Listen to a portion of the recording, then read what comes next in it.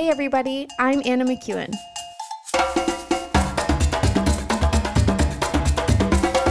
And now for Bob Switzer with the epic narrative. Well, we are here again, and as you know, sometimes we move quickly through these things, and sometimes we can't. So here we are, still in Genesis 19. We're still kind of dealing with the aftermath of the Sodom and Gomorrah saga, of the destruction of two cities on a massive plain of beauty and provision. Sorry, there was a long pause there. So here we are. We're still in Genesis 19. So in verse 30, it says, Lot and his two daughters left Zoar and settled in the mountains, for he was afraid to stay in Zoar. He and his two daughters lived in a cave. All right. So Lot escapes, right? Here's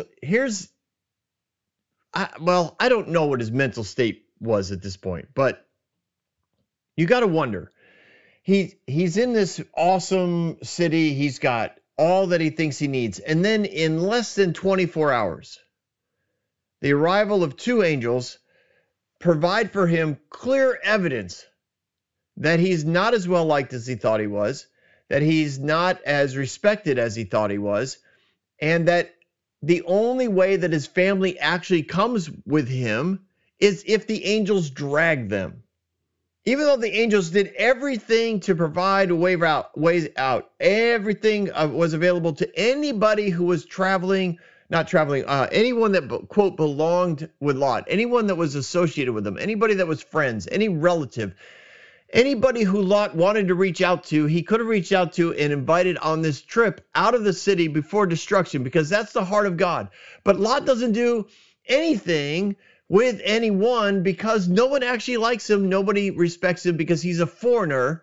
And he tried to change the culture of that city by offering hospitality to two people who clearly didn't come with any resources.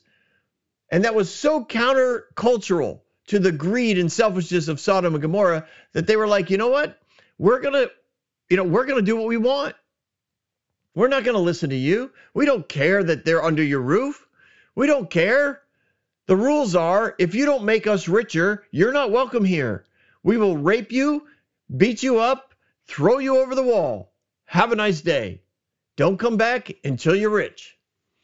Now, I don't know if Lot entered into this whole cultural scene thinking, I can bring a better influence. I can help these people out. I can use my wealth. I can use my favor. I can use my trade deals. And I can bring about a change in the way things are done. You know what? I bring it up only because so many people that I know enter into cultures that they know are countercultural to heaven, and they think, I'm going to change them. I'm going to bring about a difference. Listen, I love that kind of optimism. You are talking to a radical, you're listening to a radical optimist. A radical optimist, somebody who literally has gone the wrong direction, knows he's going in the wrong direction on the road, and continues to go the wrong direction on the road for about 15 or 20 minutes, believing deep down that somehow this will turn out all right. He knows it's not going to turn out right, but his core optimism says, keep going, something will turn around. Ultimately, of course, I had to turn around because I had to go in the other direction. But that being said, the optimism, if Lot entered into the city believing that he was going to bring about a change, he was trusting in his own abilities. Okay, we'll just call it pride. He trusted in his pride. He trusted in himself to bring about the change necessary. He wasn't trusting in God. Remember, he parted from God when he parted from Abraham. At that time, his name was Abram. And it said, they parted ways. He parted from him. We've covered that a couple times. So he's in Sodom and he thinks, I'm just going to influence these people in a positive way. When the reality was they received what he did as almost like a joke. He was a foreigner. They were taking advantage of him. He wasn't seeing it. He wasn't discerning it. He thought everything was going along great. He had promised his daughters to two influential sons, future sons-in-laws.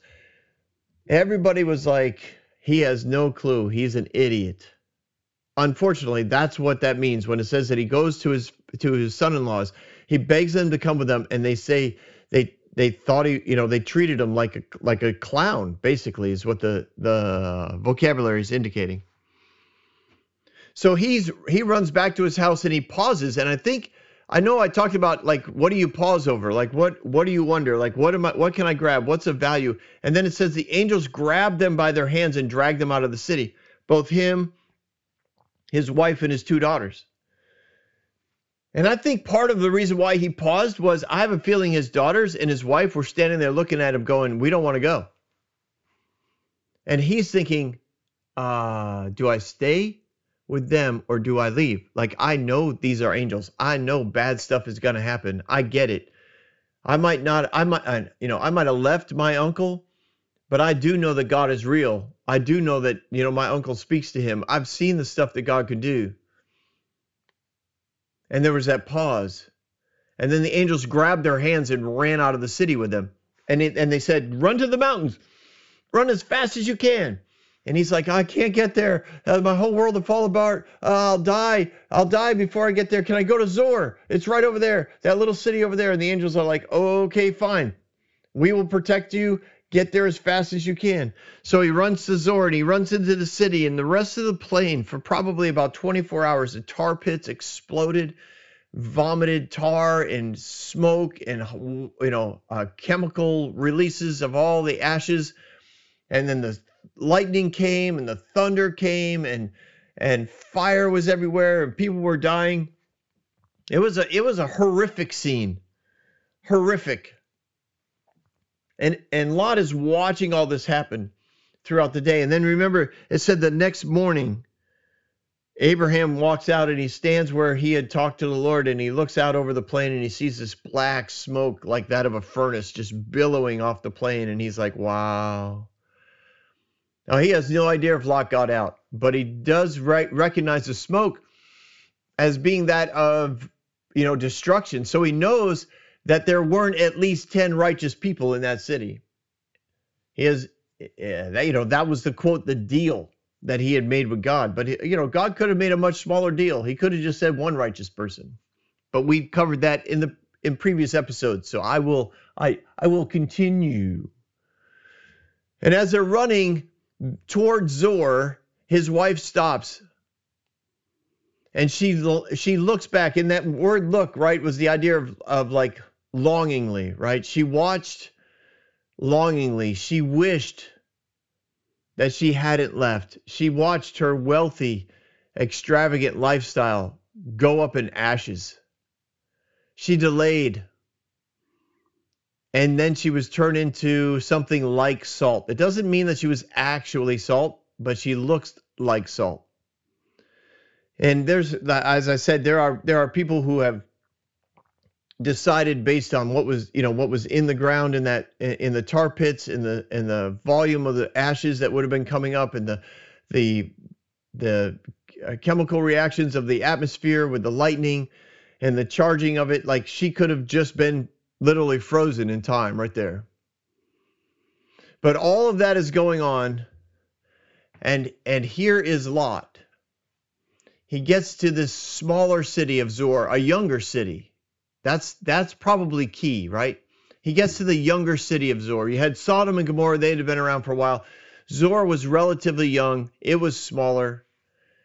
And he's sitting there watching the destruction. I would imagine he probably found a way to get up on the wall and watch what's going on. I'm guessing everybody did. You don't see, like that old saying, right? It's like watching a train wreck.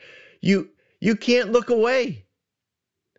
All these people are standing up there going, oh my God. Oh my, look at that. Do you think anyone survived?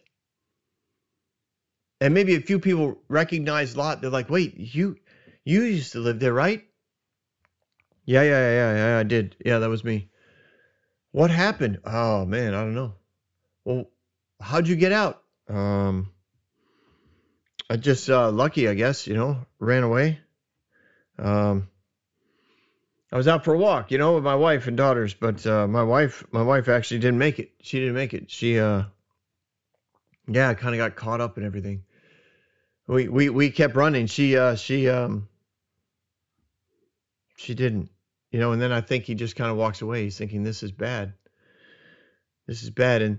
And the fact that Zor was a younger city is the concept that it also was just like Sodom and Gomorrah as far as the culture that was being developed there. So he's looking around and he's realizing all of his resources are gone. All the favor that used to be his is gone. All his influence is gone. And he's in a city that is developed under the same concepts of greed and selfishness and pride and power and control and fear. And he's thinking, I can't stay here. And they're watching him and looking at him and thinking, okay, how did you survive? And what have you got for us? You want to stay here? Like what did you bring? What thing of value do you have? And I think as he's walking around, it's kind of like one of those movies. As he's walking around, he thinks everybody's watching him, and maybe they are. He thinks everyone that's talking around their tea or their water or their wine is talking about him. He's walking with his daughters who are, probably walking right behind him. And people are looking at them thinking, who are they? Like, why are they here? Where are they going to live? He doesn't have any money. Where's he going to live? What's going on? And as the story continues, or as the day continues, I think he gets more and more fearful. Now remember, that's the culture he lived in. He thought he was going to change that culture, and he didn't. He was actually influenced by it. And now he feels the weight of it. Now he's realizing, I don't have any hope. I don't have any resources. I don't know where to go. And he's looking at the culture of Zor, and I think he's looking around and he's going, this place is going to get destroyed too. They live the same way Sodom and Gomorrah did. They're a little younger, but they have the same concept. Sin's going to do the same thing to this place as it did down there. I can't change anything. I can't change anybody. I thought I was bringing influence, and I didn't. They laughed at me when I told them that sin was destroying the city and that we had to leave immediately. They mocked me. My very own sons-in-laws, which I'm sure he felt like he had some sort of influence over as, the wealthy father-in-law who was giving away his beautiful virgin daughters. He's doing all of this and he's thinking, I've got influence. They're listening to me. And when reality hit his circumstances, he realized I didn't have any influence. They were all deceiving me. So at the end of verse 30, he's like, for he was afraid to stay in Zor. And I think all of that is part of it, right? He's in essence, the only survivor. And many would look at him and say, it's your fault that the city was destroyed. He'd be blamed for not saving the people of Sodom. They'd say, why didn't you drag everybody out? Why didn't you tell everybody? Why didn't you find a way to convince them to come out? You were trying to destroy the city for your own good. You were trying to become the ruler of this region. And in the culture of Zor, they would have been completely, absolutely, aggressively against his influence in their city, because they would have looked at him as the one who caused the problem in Sodom and Gomorrah. And I guess at some level you could look back and say, well, he was the problem. Like, he didn't influence. He left the teachings of his uncle. He left the principles of Yahweh. He failed to bring heaven to earth and to help people understand how they could talk to their creator and enter into their true identity that they've been given from the beginning. He didn't give them the testimonies that he had received from Abram about his interactions with Noah and how the culture of Noah's day had brought about the death and destruction of the world. And how that same culture could be seen in the cities of Sodom and Gomorrah. Instead, he tried to do it on his own. He tried to trust in his own intellect, his own abilities, and he failed miserably and was laughed at and mocked for it on his way out of the city. So he was afraid to stay there. He figured that same destruction for Sodom and Gomorrah was coming there. He in essence saved Zoar, but no one was going to believe him because Sodom and Gomorrah were wiped out. He was the sole survivor. And it said that the cities, it was catastrophic. The scene had to look like that from like a volcanic eruption, everything covered in ash. The earthquake had just wiped out the city walls, the housing, the well. Anything of value was buried and gone. All the livestock would have been wiped out.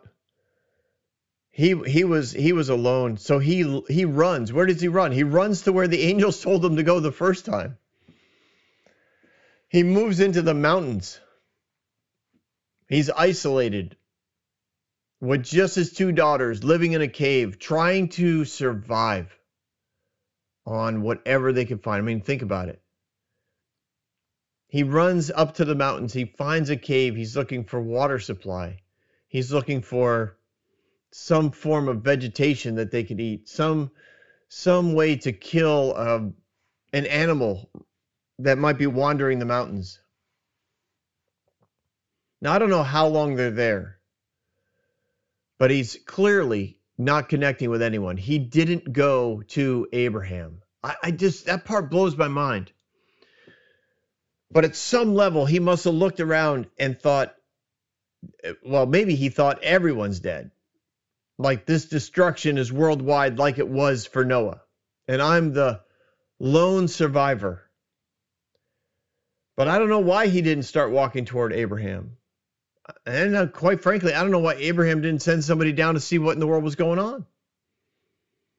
But he's out there. He's feeling isolated, barely surviving. He's got no real relationships none. He's got I don't know. Why did he go back down to Zoar? Even if you weren't going to live there because you're afraid of destruction, why didn't you go back down periodically? Figure out a way to survive. My answer is because of the way Zoar treated anybody who was poor, the same way Sodom and Gomorrah did.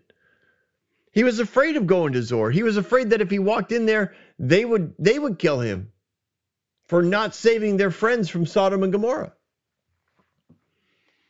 All of his wealth is depleted. He feels very alone. He feels desperate. He's probably wondering, how much longer can I survive? Now, whatever he's got on those mountains, he's figured out enough of a survival technique to provide food, because they're still up there, and drink. They evidently figured out a way to buy wine, or they brought a bunch with them. I'm not sure what that is. But on verse 31, it says one day, and again, how long of a time period between verses 30 and 31? How long do they hang out in the mountains thinking they are the only surviving family? How long do they live in fear, believing we will never have the type of life that we had before? We have no connections. We have no relationships. We have no hope. No hope. This is a hopeless verse. One day, the older daughter says to the younger, "Our father is old. There is no man around here to give us children, as is the custom all over the earth." What? Where do they think they are? Like, how far away do they think they are from Abraham? How far away do they think they are? They could have just walked down to Zoar and just watched it and been like, yeah, well, actually, that city's doing fine. These two daughters are looking around, and the older one says to the younger, "There is no one around here to give us children. Our family line is over. Our only hope." This is just weird. If you have children in your car, just, I'm not sure. I'm not sure how to go about this, because this is just bizarre to me. But they're like, our only hope of keeping the family line, our only hope of survival as a tribe, is that we need to sleep with our father.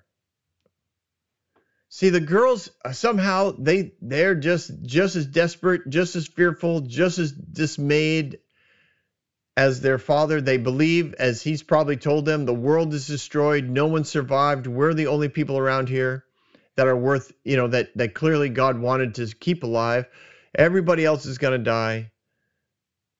And they're saying, listen, Dad isn't going to live near people ever again. We're never going to be near a city. We're never going to be in a village. We're never going to be in a large nomadic tribe. Dad is afraid. We're scarce. He's not going to marry us off because who knows what will happen. And it says that they were like, verse 32, let's get our father to drink wine and then sleep with him and preserve our family line through our father. So I'm guessing that there's a pretty regular routine of Lot getting drunk, or at least drinking regularly, to the point where he's not all connected all the time. And that's not unusual for depressed people to, what do they call it, self-medicate with alcohol. And the girls, I guess at some level you could say they had like a noble motivation. They worked, together. They want to continue the family name. They're like, if we don't have babies, then, the whole thing is done. Remember they moved from Assyria. Lot moved from Assyria. So their whole family, as far as they know, is, thousands of miles away and might also be destroyed. In Lot's desperation and disappointment and depression, he might have come up with stories about the fact that Nimrod had the same kind of nation and same kind of culture, and I bet you God's destroyed that place and God's destroyed that place, and we're just lonely, and again, why didn't he go for a walk? Why didn't he walk toward Abraham? This is just bizarre to me because these verses cover a lot of time. So they come to an agreement, which again, in my Western head, that kind of conversation between sisters. Listen, let's get Dad drunk and let's sleep with him so that we can get pregnant through our father. Sounds so bizarre. So that night, they got their father to drink wine, and the older daughter went in and slept with him. He was not aware of it when she laid down or when she got up. Okay. I'm sorry. What? No. This is completely nutty to me. They decide to execute the plan that night. Now, I personally have no idea how drunk you have to be for this to get for this to happen. I make it clear on my website. There's a lot of, some of my favorite things. One of them is rum. I like rum. And yes, there are times I will have a few rum, and what do? I just get sleepy. Like, I don't know, like a couple rum and cokes or whatever. I have trouble keeping my eyes open, but I guarantee you, I wouldn't know if this happened.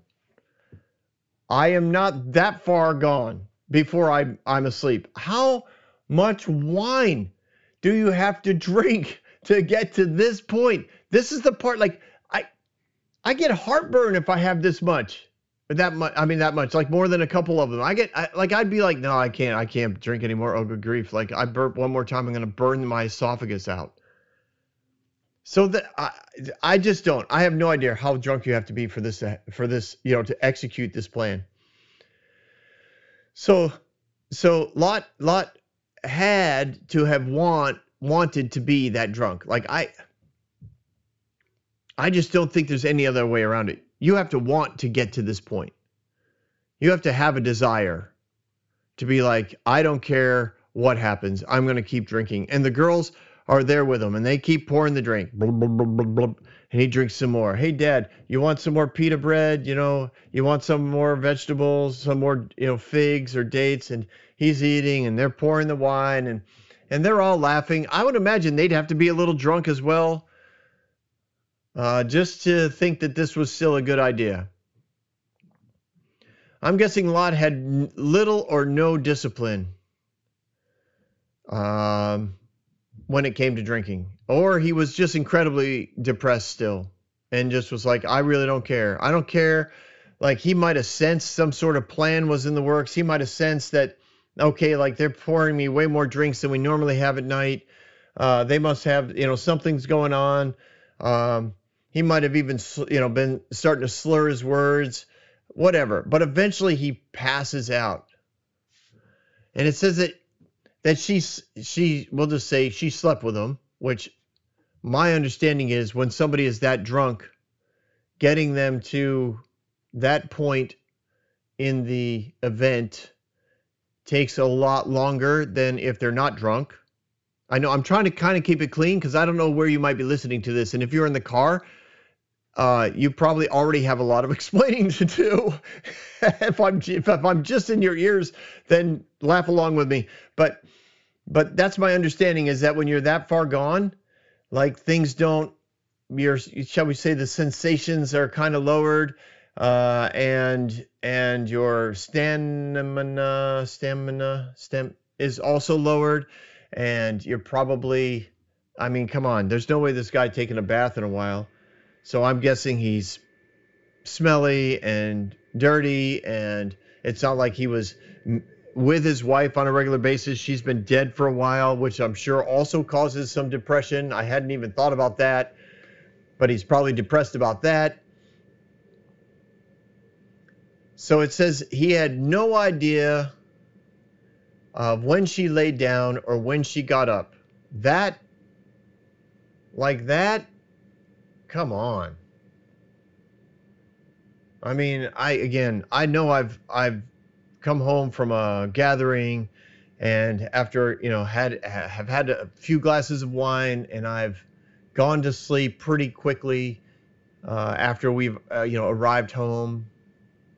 But there's no way that I don't know that this happens. There's maybe my wife crawls into bed and I don't really remember that part, but I would have remembered this part.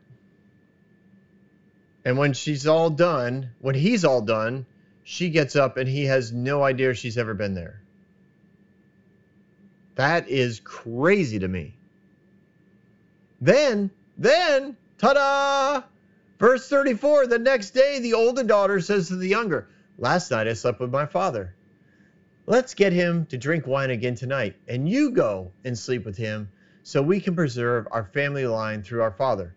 The next day, she doesn't even wait to see if she's pregnant. She doesn't even wait to see if their plan to keep the family line going is going to work. She gets her younger sister involved the next day. Now, evidently this is like, I don't right. He said a couple, whenever at the night before the destruction, these are my virgin daughters, but evidently they knew enough to know what to do, probably for the culture that they lived in. Other people say, well, they were engaged, and he called those other guys his sons-in-law. So by law, maybe, I don't know. I just know she says to the younger daughter, you're sleeping with him tonight. So verse 35, they got their father to drink wine that night, and the younger daughter went in and slept with him. And again, he was not aware of it when she laid down or when she got up. Come on, Lot. How insane is this? I mean, I've read this passage and I've written the notes on this passage, and I'm now here talking about this passage, and it still doesn't make any sense in my head how this happens. how you get to that point 2 nights in a row and have no idea. And I'm thinking they also had something to drink. They had to know what was going. I mean, I just think there's no way you in my head, there's no way you're in your right mind and you do this 2 nights in a row on purpose with a, premeditated mindset. Hey, this is a great plan. We're going to preserve our family line. So then verse 36, so both of Lot's daughters became pregnant by their father. What?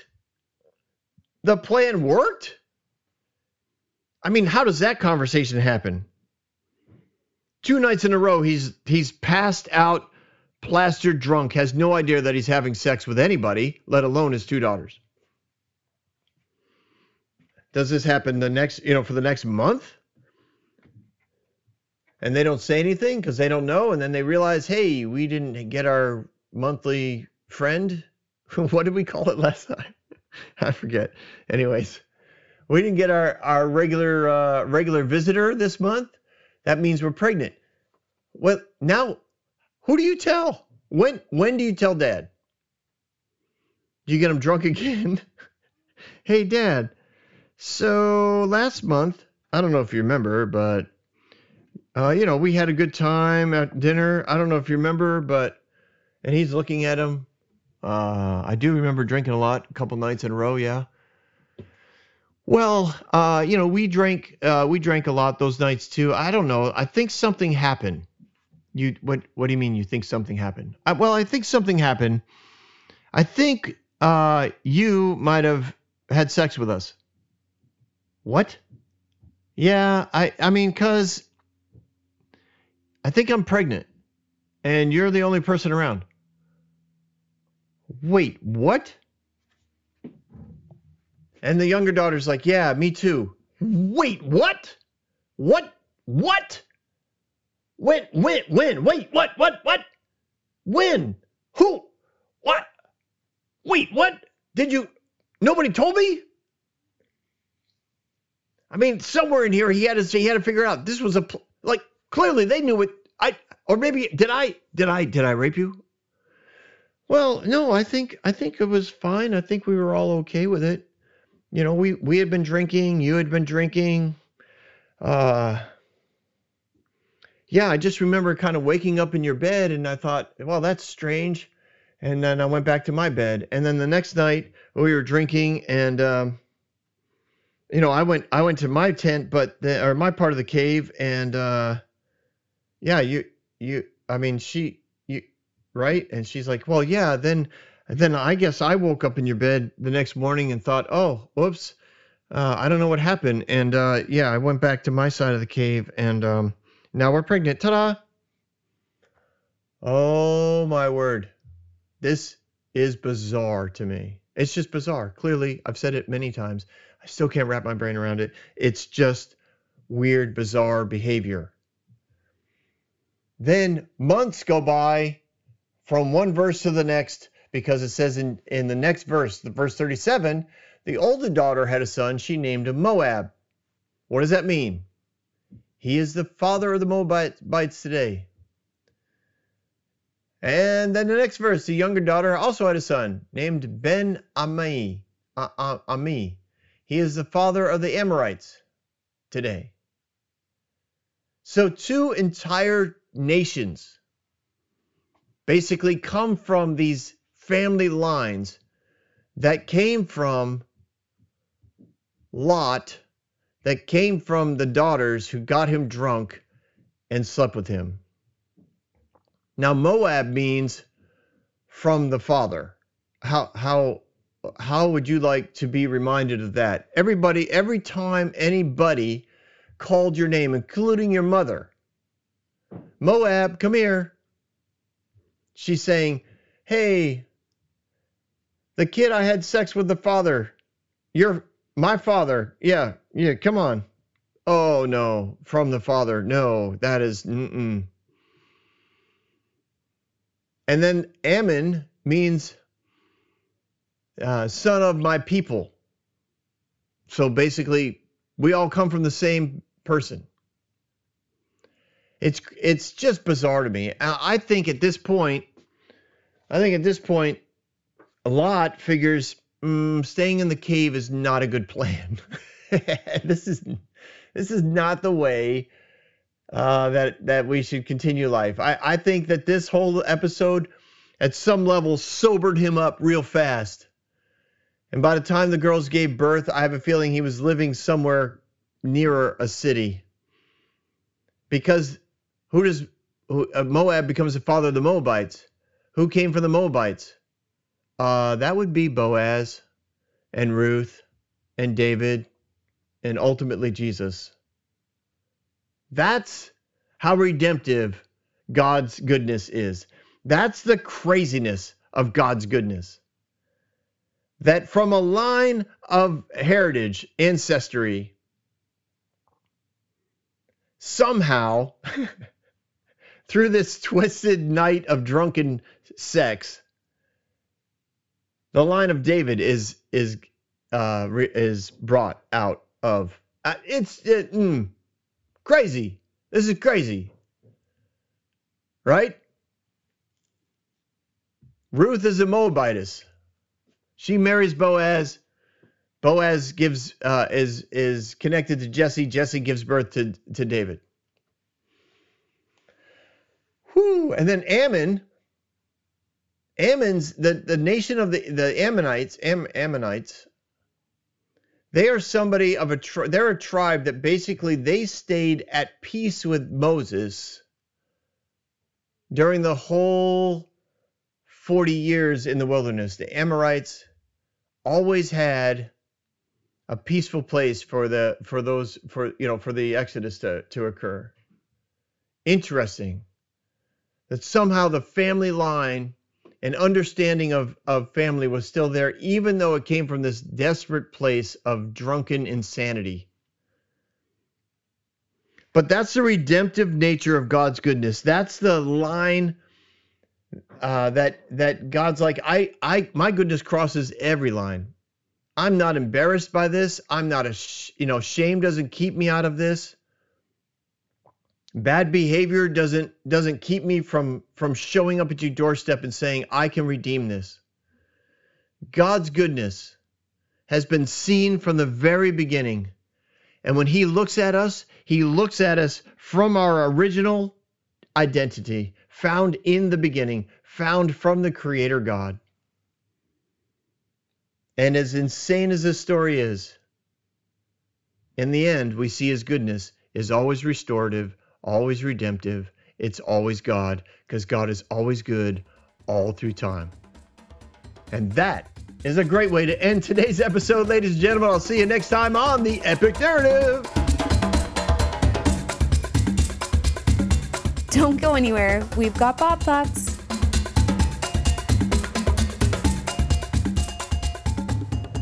All right, good morning, everyone. I just want you to know I'm sitting in a hotel lobby. Why is it? It's like 5 o'clock in the morning, and the music is so loud. Oh my word! What is the deal? And this is a pattern. Okay, whenever we stay in a hotel, I'm an early person. If you know me, you know that's to be true. So I get up early, and I always leave the room because my wife is not an early person, and I like to do things like this. I like to and have conversations and make phone calls and all that kind of stuff. So I go down to the lobby. The lobby music is always loud. I don't understand it. You'd think they turn it down at night. You know, the person doing the night shift would be like, let's have a nice quiet. No, like we are rocking out to dancingable jazz or some weird combination of jazz and whale sounds. I don't even know what's going on. Anyways, if you can't hear it, great. If you can, I'm sorry. It's just so loud. And I didn't want to go do this in the bathroom because then I thought it would really sound weird. Anyway, hope you guys are doing great out there. This episode is so strange.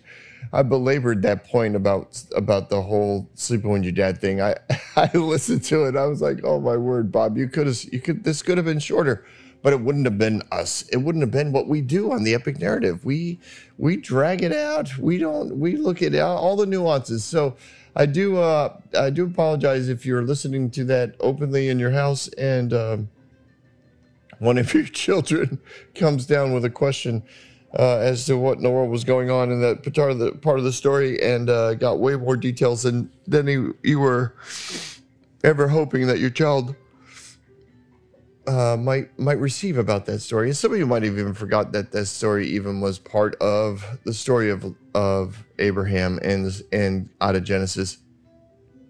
Interestingly, I've well, as a lot of you know, currently at the time of this recording, right, I don't have a job.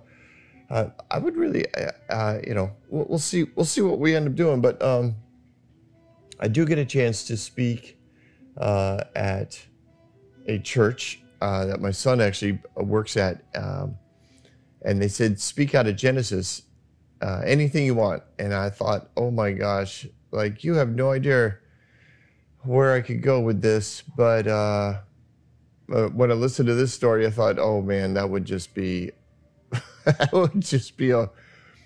fascinating Sunday morning for a guest speaker to hit, don't you think? All right. Anyways, I love God's goodness in this story. I love the end of it. Those two family lines that end up becoming really important to the overall story of the Exodus, as well as the story of Jesus. Those things are fascinating to me. That to me, I know it's how he ended, but I could have spent more time on that, I think, just because I think a lot of times people come from family histories or they come from personal histories and they think, I've ruined it for me, or I've ruined it for the family, or, you know, you have no idea, you know, what my father was like, what my mother was like, what my uncles were like.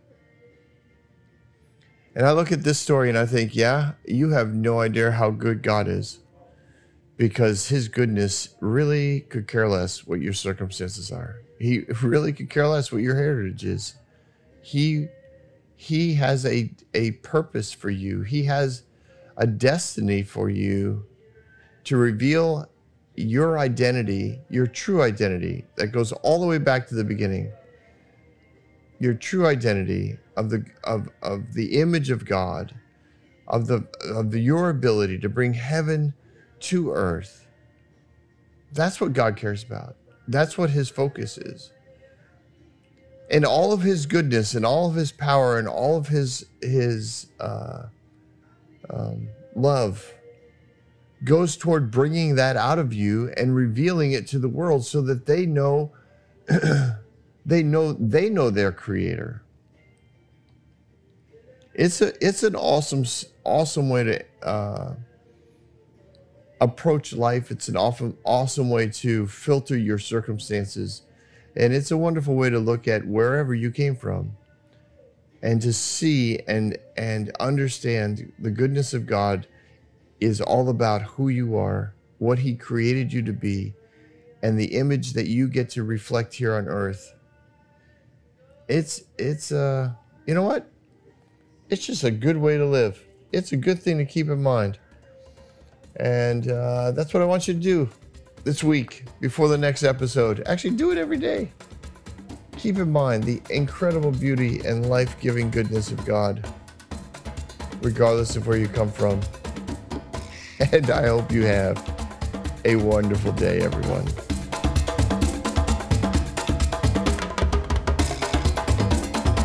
Hey everyone, thanks for listening. If you like what you heard, you can subscribe to this podcast on any platform you use. You can also reach out to Bob for questions or booking at thebobswitzer.com or email him at thebobswitzer@gmail.com. See you next week, guys.